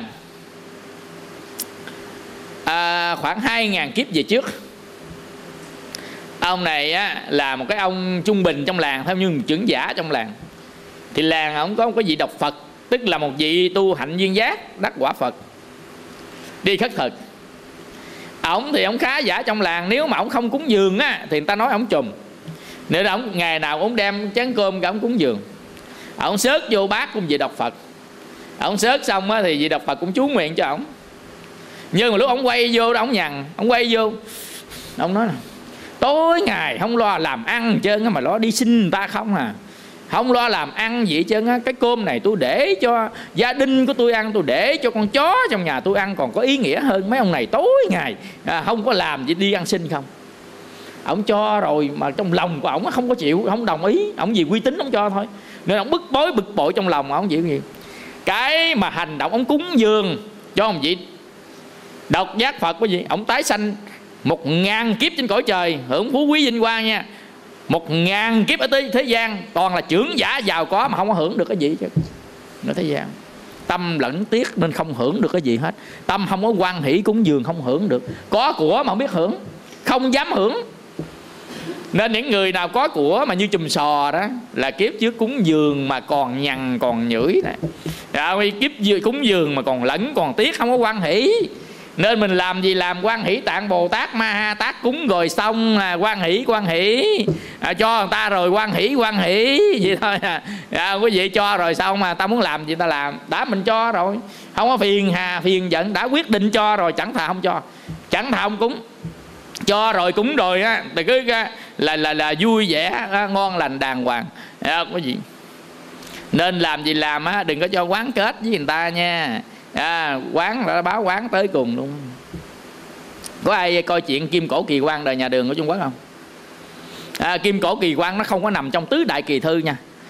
Nếu mà coi tứ đại kỳ thư á, thì lớn. Ví dụ như cái tứ đại kỳ thư á, là chuyện Thủy Hử Thi Đại Am nè, Tam Quốc Chí Diện Nghĩa La Quán Trung nè, Tây Du Ký của Ngô Thừa Ân nè, rồi là Hồng Lâu Mộng của Tào Tiết Cần nè. Đó là tứ đại kỳ thư. Nếu ai coi mấy đó là người ta mở mang tâm trí lắm, mà tức là toàn triết học phương Đông mà. Coi ở đó là coi hết với dàn triết học phương Đông, là về cái trí tuệ của phương Đông á, nằm trong tứ đại kỳ thư. Còn này á, là ở trong Kim Cổ Kỳ Quan. Kim Cổ Kỳ Quan này á, là nói tới cái vụ oán hận này nè. Có ông này, ông là thư sinh, ông lên trên kinh ông ấn thí. Ông lại gần kinh thành là hồi cái thi đó gọi là thi đình. Thì lên kinh ứng thí ông ở một cái nhà trọ. Nhà trọ này chỉ có 2 cha con, đứa con gái với ông già thôi làm chủ nhà trọ. Lại đó ở 3 tháng ôn thi. 3 tháng ôn thi thì cô gái này là mới quen, từ từ mới quen. Từ quen cô gái này mới đem lòng thương yêu ông. Ông nghèo nên ở gần hết tiền. Gần tới ngày thi hết tiền rồi, cô này mới bao luôn, bao ăn bao ở bao gì không lấy tiền luôn. Nói chung là còn hầu như là ô xin nữa. Dần bắt đầu ông hứa nha, ông là ơn nghĩa của nàng rất là lớn. Ta mà đi thi mà ta được đậu trạng nguyên hay là đậu Á quân gì đó nha, thì là ta sẽ quay lại đem kèn đem trống rồi ta đón nàng về phủ của ta làm vợ nữa nha. Hứa ngon lành dữ lắm quý vị. Tới chừng mà ông đi thi ông đậu là ông thi đậu tiến sĩ, ông đậu là trạng nguyên quý vị. Khi ông đậu trạng nguyên rồi thì trước khi ông lên đây á, ông đi đó thì ở nhà ông đó là ông đã chấm con cái ông Quan Tri Huyện đâu, ở nhà ông ở dưới rồi quý vị. Khi mà ông vinh quy bái tổ, quên con này đi, cái đầu á là ông Quan Tri Huyện ở dưới đó mới quả tóc lên rước ổng về để vinh quy bái tổ về làng nha. Trời, hồi xưa mà ai mà thi đậu trạng nguyên về làng vinh quy bái tổ, cả làng đó lại từ ngoài đã vô danh dự lắm.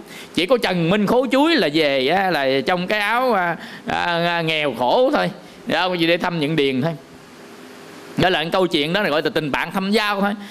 Chứ đa phần là đi về trong vinh quy bái tổ hết. Nên ông về ông quên tuốt luốt quá gì.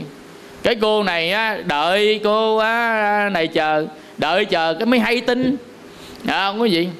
Hay tin ông này ông có vợ rồi, ông cưới con của ông Quan chứ không có cưới cô này hứa gì đó mà người ta chờ đợi quý vị. Tức quá nguyên sinh chết ngay chân cái phòng đó ngay chân phòng đó. Tức quá nguyên sinh chết trong phòng. Thì phòng đó vẫn là nhà trọ. Sau này ai đi ngang cũng không dám vô ngủ phòng đó. Biết sao? Ngủ cái cả chừng 2-3 tiếng đồng hồ, cái 2-3 giờ khuya là chạy ra khỏi phòng, ôm cuốn gối đi mà không để nói lại một lời nào hết. Nên không ai biết cái phòng đó là cái phòng như thế nào. Ai ở trong phòng đó là chỉ cần cỡ 2-3 giờ sáng tự nhiên cuốn gối ra khỏi phòng trọ mà không nói lại một lời nào hết. Đó, cái gì mà nhiều năm trời. Thì bữa nay có một cái anh thư sinh khác, anh đi thi đi ngang, anh nghèo lắm. Anh đi ngang cái nơi đó mà không còn chỗ nào trọ hết trơn á. Anh vô hỏi có phòng trọ không. Ông chủ là hết trơn phòng. Ông la năn nỉ đêm nay mà không có phòng, tôi thì ốm yếu bệnh hoạn, ở ngoài không có phòng chắc là tôi không được thôi. Giờ ông cái phòng nào cũng được chứ. Ông chủ là có một phòng để trống, không cho ai ở chân á. Nhưng mà nói trước nha, ai vô đây cũng 3 giờ sáng chạy ra chân, mà tôi cũng không biết tại sao nên tôi để cái phòng đó vậy đó. Mà ông chủ này á, là không phải ba cô đó, mà ba cô đó cũng đã mất rồi, đã sang lại nhiều năm nhiều tháng rồi, tức là qua nhiều đời của ông chủ nhà trọ rồi. Nhưng mà cái phòng đó cũng vẫn không ai ở, không ai ở được. Vậy thì cái anh thư sinh này là tôi vô ở, tôi ở cho kẹt quá rồi, ông đâu có còn chỗ ở, kẹt quá rồi. Gì đi nữa, thôi kệ tôi ở coi sao. Ông ở quý vị. Cái này trong chuyện thôi chứ không phải trong kinh. Đâu 3 giờ sáng vậy đó, thấy con cô gái nằm sát bên. Đâu quý vị, ông để y đó, ông không nói chứ. Ông để y đó, ông không bình tĩnh, không nói chứ. Để vậy quý vị. Cho tới cả tháng trời đó. Ông quay ra tới tháng trời, ông quay ra ông chụp cái tay cô gái, ông nói nàng là ai. Sao cái cô đó mới kể lại vậy đó, là trong lòng cô này rất là ấm ức cái ông kia, rất là thù cái ông kia, hận ông kia. Chừng nào á cái ông anh chàng này mới khuyên cô này đi tu đi, cô này là không, chừng nào mà báo thù được cái ông kia đó thì cô này mới đi. Dần dần đó quý vị. Như vậy mà có cái ông quan đó đó, ông mới về chấm cái đợt thi kỳ này nè, là ông quan là ông Trạng Nguyên đó, nó chấm đi thi, đi ngang qua ở cái nhà trọ xéo bên kia, ở nhà trọ xéo bên kia cái gì thì có cái cô gái, quân lính nó thấy có cô gái đi vào, cản trở, cản gươm giáo, cản này cản mà đi tuốt luốt luôn à. Đi vào trong, vừa đi vào trong á, nghe la lên là ông quan trong này ông học máu chết, tức là cái ông kia đó. Rồi cái anh này từ đó về mấy ngày sau không thấy cô này nữa, mất luôn. Cái đó, cái chuyện đó là chuyện trong Kim Cổ Kỳ Quan, đời nhà Đường người ta kể lại vậy đó. Còn có thiệt hư như thế nào thì mình không biết. Nhưng mà xét về nhân quả của nhà Phật đó, quý vị, thì chúng ta thấy có cái ân cái quán. Ví dụ như làng chó Nhật Tân ở ngoài Bắc đó, quý vị. Bây giờ người ta bỏ nghề chân rồi, tờ báo đăng á là bỏ, người ta lên làm cỡ nào làm cũng không có dư nổi, nó khiến chuyện này chuyện kia chuyện nọ nó ra hết nè. Quý vị, có anh ở trên Hóc Môn nè, ổng làm nghề mổ heo, giàu lắm, nhà khá giả lắm, con đương gái duy nhất rồi quý vị. Không biết tự nhiên đi học về cái nó ra ngoài trước lầu nhảy xuống à.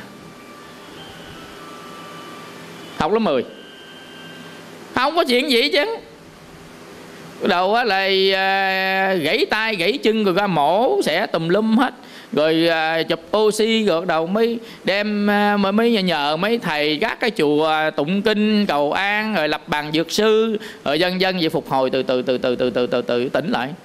Đâu, từ từ tỉnh lại mới hỏi sao tự nhiên là không biết nữa, là con về nhà nghe có người suối nhảy đi đó, mới thấy chưa. Rồi ổng bắt đầu ổng mới phát tâm nghỉ làm heo luôn đó. Bây giờ ông phát tâm nghỉ làm heo, ông chuyển nghề luôn. Ông phát tâm rồi ông đi bố thí, ông cúng dường quá trời luôn, nhớ sống. Bây giờ là bình thường lại rồi, nhưng mà mổ cũng tùm lum hết, gãy giò gãy tay tùm lum hết đó, quý vị thấy chưa. Nên ở trong cuộc sống á, mình không có giúp đỡ người ta được đó quý vị, thì mình đừng có hại người ta, đừng có làm khổ người ta. Nhưng mà trong cuộc sống này mình thì thường hay vậy đó quý vị, mình thường hay làm khổ người ta lắm.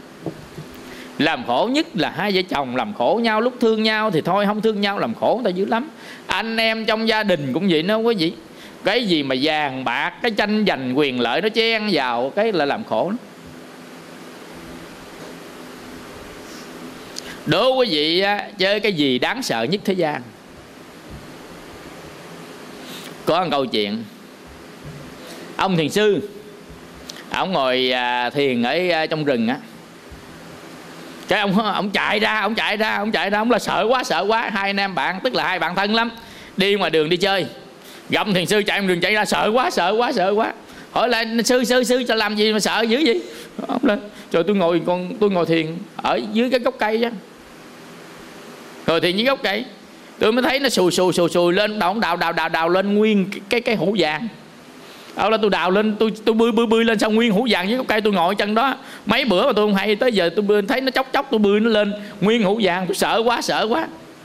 Rồi hai cái anh em bạn la, ông này ông khùng sao mà ngồi gì thấy vàng người ta là may mắn, ông là ông sợ quá đâu có gì, nó là sợ quá. Cái hỏi sao sợ, ông là ghê lắm, vàng làm chết người, vàng ghê lắm, vàng nó giết chết mình đó, ông ghê lắm. Ông nói vậy đó. Là thiệt không? Là thiệt, tôi thấy dưới gốc cây đó. Đã đâu? Ông chỉ gốc cây đó, ông bỏ đi. Hai ông bạn mới lại gốc cây. Quả nhiên quý vị, vàng nguyên cái hũ bự luôn, không biết ai chôn nào đó. Hai ông mừng quá, mới lập ra kế hoạch đem về. Hai ông mới suy nghĩ, đem về ban ngày người ta thấy sao? Tao nói mình ăn trộm đồ sao? Nên đợi màn đêm xuống, hai ông mới lẹn đi, mà đói bụng quá. Mới một ông ở lại giữ, một ông mới đi về lấy cơm đi ra. Điện tối này là để bao đồ tải, hai ông tải vàng về. Thì cái ông ngồi dưới gốc cây mà giữ ông nói là bây giờ vàng nhiều quá, mình đi về chia hai sao? Thôi bây giờ mình giết nó bịch đầu mối thì mình hưởng mình thôi. Nên kiếm cái cây thủ sẵn đó nè, lận cái cây củi sau lưng thủ sẵn, để ông kia đi ra đem cơm ra là ông đập chết cái là ông hưởng mình thôi. Còn cái ông mà đi về á cũng nói, ông nghĩ ông là bây giờ cũng chia sao hay, bây giờ mình phải giết nó, đồ ăn này là mình phải để thuốc độc vô, nó nói bụng quá nó ăn nó chết là mình lấy vàng một mình thôi. Không có gì thì ông này mới đem cơm rồi ra nha. Cơm á là đùi gà chiên nước mắm rồi ngon, đem ra tẩm thuốc độc giống ơi. Đem tới vừa đem tới đem cơm ra để mời bạn. Không có gì, vừa khom xuống bạn nó rút cây củi cả đập đầu chết tươi tại chỗ. Cái ông kia ngồi chết lật ngang chết, ông đói bụng quá ông lật cơm ra ông ăn. Ông ăn xong rồi sao đau bụng quá học máu chết luôn. Hai ông chết hết. Không có gì. Nên nó trước khi chết đó, ông mới nói là ông thiền sư nói đúng, vàng là đáng sợ nhất. Vì vàng mà hai anh em chơi hồi nhỏ tới lớn luôn á, hồi đi học lớp mẫu giáo lớp 1, lớp 2, lớp 3 tới giờ ra trường đại học luôn đó mà giết nhau. Quý vị cũng vì vàng. Thấy chưa? Nên ông thiền sư ông sợ là phải rồi, ông sợ ông là vàng giết người, vàng ghê quá, vàng đáng sợ quá. Quý vị. Nên ở trên Long Khánh này, kỳ đó đãi vàng cũng có cái vụ đó đó. Hai anh em bạn đi đãi được đâu là cả chục cây vàng vậy đó quý vị. Vậy mà dám giết cái ông bạn của mình, đừng lấy cái túm vàng chạy đi, chạy giữa đường bị ăn cướp giết lại chết, lấy vàng. Vì cái vụ án đó đó, cuối cùng hai ông nào được vàng chân á, hai cái mạng. Rồi vàng cuối cùng người ta hưởng ở ai đâu hưởng cũng không biết nữa. Mới thấy không, cái lòng tham con người cuối cùng trả này. Nhưng mà cái quán kết ân quán về sau, cái hậu của cái phim đó nó đi về sau mới nó dai dẳng về sau, nó giết hại nhau. Nên mình coi phim mà kiếm hiệp của Kim Dung đó mình mới thấy người này giết người kia giết người nọ, người kia trả thù, nó dây dẳng nó mới có nhiều cái bộ phim đó mình coi. Chứ không có ai mà giết trả thù quá thì cũng đâu có phim đâu mà coi. Không lẽ phim chiếu gì, không lẽ chiếu ăn ngủ cái hết. Cái gì cũng phải chiếu ông này, phải tính toán hại ông kia cũng hại ông nọ, rồi con ổng lên rồi nhảy xuống tiệt tình cốc lấy cuốn Cửu Âm Chân Kinh rồi hết cuốn Âm Chân Kinh thì mới Cửu Dương Thần Công, hết cuốn Cửu Dương Thần Công lấy cuốn Càn Khôn Đại Ngải Diên Tâm Pháp, hết Càn Khôn Đại Ngải Diên Tâm Pháp gặp ỷ thiên kiếm xong thì lấy đồ long đao, chặt đồ long đao ra rồi dần chế riết vậy đó. Bắt đầu mình coi hoài coi tới sáng mới có cô Phật tử, có bà mẹ 80 mấy tuổi là thầy mới coi phim hoài, lên máu hoài mà nói hoài coi tới 4 giờ sáng. Hỏi là sao cô, sao mà phim chi không niệm Phật, coi phim hay dữ lắm thầy ơi, phim nó đóng hay dữ lắm, phim hay dữ lắm, con đi toilet không dám đi đó, sợ nó mất khúc mà không. Bây giờ coi phim nó hay lắm. Từ cái ngày nha, hồi xưa thầy cũng mê phim dữ lắm nha, mà từ ngày thấy nó đóng phim tới giờ hết mê. Mình mà mỗi lần đóng là Lục Tiểu Linh Đồng đóng vai Tôn Ngộ Không bay mình cũng mơ ước lên cây gươm bay xuống rồi nha. Hồi nhỏ coi lên cây ước cũng làm Tôn Ngộ Không bay thử coi được không, cũng luyện rồi dữ lắm, coi có bay có được không. Mình mơ ước như Tôn Ngộ Không vậy. Nhằm khi còn phải uống cái bả chầu của bà Cố để lại, đừng có 72 phép biến hóa thần công mà. Tôn Ngộ Không gặp Quỷ Cốc Tiên Sinh, Quỷ Cốc Tiên Sinh mới ăn cái cổ trầu, nhả vô cổ trầu đó cho Tôn Ngộ Không uống á, là không đổ trời không đổ đất. Ông là không đổ trời không đổ đất, chỉ đổ vô miệng cho chắc ăn. Khi ông đổ vô miệng cái một đó, có gì cái sắt cao mắc cái chân cổ nó, ông khạc văng sắt cao ra xuống đất. Rồi cái bả chầu ông uống vô được đó, nó gì vừa uống vô xong giận công cái có thất thập nhị huyền công 72 phép biến hóa bay thăng thiên độn thổ liền. Cái sắt cao á, mà thảy ra đó sao Hồng Hoài Nghi đi ngang thấy sắt cao chiếu ngậm thử thấy ngọt nuốt luôn là được là tam chân quả lửa tam mũi, đốt Tài Thiên còn trái tim không đó, phải không? Tài Thiên mà Tôn Ngộ Không mà uống luôn cái sắt cao đó cái một là dữ lắm mà nghe.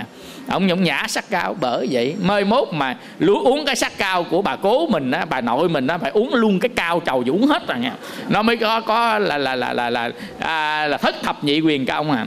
Chứ uống cái coi chừng chở đi bệnh viện Nhi Đồng nó cháy luôn đường ruột. Bởi vì coi phim là một lẽ, về nhà đừng có tập. Thấy không? Về nhà là bắt đầu á là mình tập theo á, hồi nhỏ tập theo, tới ra ngoài thấy nó quảng cáo nào có gì, nó cột trên cái lưng cọng dây, nó kéo cái cần cẩu á, kéo bay qua lại đánh kiếm, là hai ông cột hai cọng dây đánh kiếm. Nhưng mà khi nó chiếu phim lên không có cọng dây là tại vì cái chương trình Mà ví dụ như Pinaco đi, nó dựng phim, nó có cái chương trình xóa cọng dây, nó kêu là eraser á, cái cục gom á, nó định xóa cọng dây, còn lại cái ông bay không thấy cọng dây. Nó có cái chương trình xóa. Ai nhà đâu nó lên Pinaco, nó xóa cái cọng dây đi, còn đây bay khơi khơi không đâu thấy cọng dây, lúc quay phim có cọng dây. Nên hồi đó mình mà bị nó lừa tính đâu Tôn Ngộ Không bay dèo thiệt, ai về đâu có cọng dây cột lưng nha. Rồi từ đó về sau mình nhìn Tôn Ngộ Không bay thấy cọng dây, tại vì mình tưởng tượng nó có cọng dây là mình coi đã quay phim á quý vị. Rồi từ đó sao hết mê phim luôn, thấy ông nào bay độn thổ gì thì nó cũng chẳng qua, nó làm kiểu đó vậy thôi quý vị. Nên phim á để giải trí chứ không phải phim để cho mình mê. Vân vân. Nên á trong cái cuộc đời sống tu tập của mình á, mình đã làm quán kết với người ta được quý vị. Bây giờ muốn xở nó phải làm sao? Mình trước hết phải sám hối với người ta. Cái thứ hai nữa là lấy lòng từ bi mà thương yêu với người ta, tha thứ.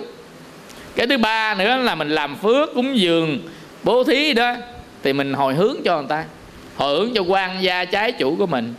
Cái thứ tư á, là mình ở đời phải đối xử nhau hết sức tử tế. Cái đó là cái cốt cách bậc thánh nhân đó quý vị. Rồi thứ năm là nên tha thứ cho người ta. Thứ sáu là giúp người, tuyệt đối là ông ta đừng có bao giờ hại người hết á. Thứ bảy là mình tu cho tam nghiệp thanh tịnh, ráng cố gắng niệm Phật, trì chú, hành thiền, tùy vào pháp môn tu tập của mình cho tam nghiệp thanh tịnh. Từ đó cái tâm mình không muốn hại ai hết, mà mình chỉ có giúp đỡ người ta thôi. Quý vị áp dụng cái pháp môn của mình tu tập, nó chuyển hóa được thân tâm mình, và những quán kết nó không có theo mình, nên thân thể nó nhẹ nhàng, và đi đâu cũng có người thương yêu và người cứu giúp hết. Đi qua Tết Xịt nè, câu chuyện này kể cái tay kết thúc. Qua Tết Xịt, ông đó bị bệnh gan, bữa đó chắc có kể rồi, giờ kể lại. Ông đó bị bệnh gan giai đoạn cuối. Ông nói bà vợ, bà sao trong bụng tôi có ai nói chuyện trong á? Bà vợ là ông bệnh ghét rồi, ai đâu nói chuyện trong bụng. Ông nói thiệt, có người nói chuyện trong bụng tôi á. Nói gì đó mà bà vợ cũng lơ làm nhiều quá, lơ. Bác sĩ mới nói, bí báo với bà vợ đó, đo tim mạch của ổng á, thì ổng chắc 1 tuần nữa trở lại ổng chết chứ không có nhiều. Nên bà vợ mới nghỉ hết công việc, về nhà bắt đầu thiêu tranh Phật, ngồi thiêu tranh Phật ở kế bên ổng, như là cuối đời mà hai chồng nói chuyện nhau chia sẻ. Ổng thì ổng cũng không biết là ổng từng đó ổng chết, nhưng mà bác sĩ đo tim mạch biết. Biết là một áp đó, nó biết là ổng sắp đi rồi. Bà vợ mới ngồi đó thiêu cái tranh Phật, mới nghe xù xì trong bụng ổng á, nghe nói chuyện người tiếng nam với tiếng nữ nói chuyện nhau mà bà không biết nói cái gì. Bà nhìn qua nhìn lại không thấy ai chứ á, thấy ổng mơ màng ổng nằm đó, ổng làm cái sâu chuỗi niệm Phật. Cái là ông hỏi làm gì? Là tôi nghe mới thì tôi nghe ai nói chuyện chứ. Ông là tôi nói với bà rồi, trong bụng tôi nó có 2 người nói chuyện nào, giờ bà không tin. Là bây giờ hồi nãy ông có nghe không? Là nghe chứ sao không nghe, trong bụng tôi nói sao không nghe được. Hỏi là ta nói cái gì vậy? Ông là có đàn ông với người đàn bà cự lộn với nhau trong bụng tôi nãy giờ. Bà đàn bà thì nói là ông ơi ông thôi đi ông ơi, báo quán gì nữa, người ta biết Phật pháp, người ta tu, mình làm cho người ta bệnh tới giờ được rồi ông ơi. Thấy ổng cũng hiền quá ổng giờ ổng cũng quay đầu, ổng ăn năn, ổng tu tập, ổng niệm Phật rồi, thôi giờ mình bỏ ổng, mình đi ông ơi. Cái ông đàn ông là không, tôi dứt phát, tôi báo quán cho tôi chết thôi chứ tôi không bỏ.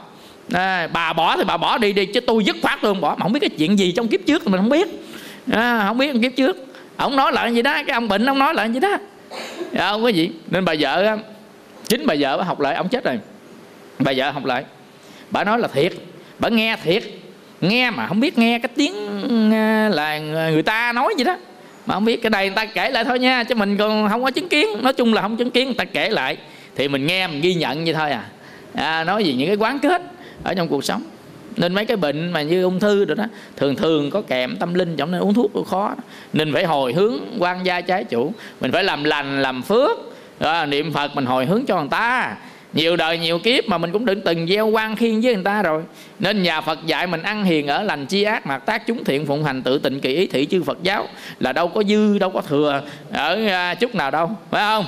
Như vậy thì ân quán, nếu mà chúng ta đã lỡ mà chuốc quán rồi cũng phải sám hối, cũng phải hồi hướng, cũng phải là tu tập. Mà Còn mình chỉ cần ở đàng hoàng là giúp đỡ người này giúp đỡ người nọ, là tu tập. Bởi vì thì tương lai chúng ta sẽ được thành công trên bước đường tu tập. Còn ít thời gian trả lời cho quý vị một vài câu hỏi nha. Bạch thầy Quan Hỷ dạy dùm cho con 2 bài thuốc. Hỏi thuốc hả? Con từng bị viêm bao tử, loét và sung huyết bao tử. Câu 2, con đang bị bệnh suy giãn tĩnh mạch thì làm sao? Cái thứ nhất là viêm loét dạ dày thành tích tràng. Thì cái này quý vị nó có con virus mà HB hay không? Nếu có con virus HB thì mình sẽ trị theo HB. Còn nếu mà lỡ loét nó sung huyết thì mình trị theo sung huyết. Còn HB có nhiều cách trị lắm. Ở dưới chùa thầy cũng có thuốc trị HB. Thuốc nó nam thôi, dò viên thôi, ngày 3 lần, lần 4 viên thôi. Uống chừng nửa tháng tới 1 tháng thì nó sẽ diệt được con cái HB này. Nhưng mà thông thường thì ta dùng nghệ hoặc ngải đen với mật ong loại tốt. Nếu có loét nữa dùng lòng đỏ trứng gà. Giấc sáng không ăn gì hết trơn nha, chưa ăn sáng.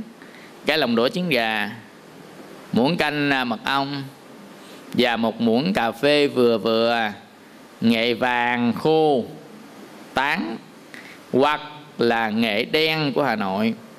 Quậy lên, quậy tơi tức là quậy như đánh bánh bông lan vậy đó. Quậy rồi uống vào, nằm 5 phút cho cái bao tử mình nó treo đây nè, nó điều ra bao tử của mình. Không ăn là để thuốc trực tiếp lên cái thành lét của bao tử. Nửa tiếng đồng hồ sau trở lên mới được ăn, ngày uống 1 lần một thôi.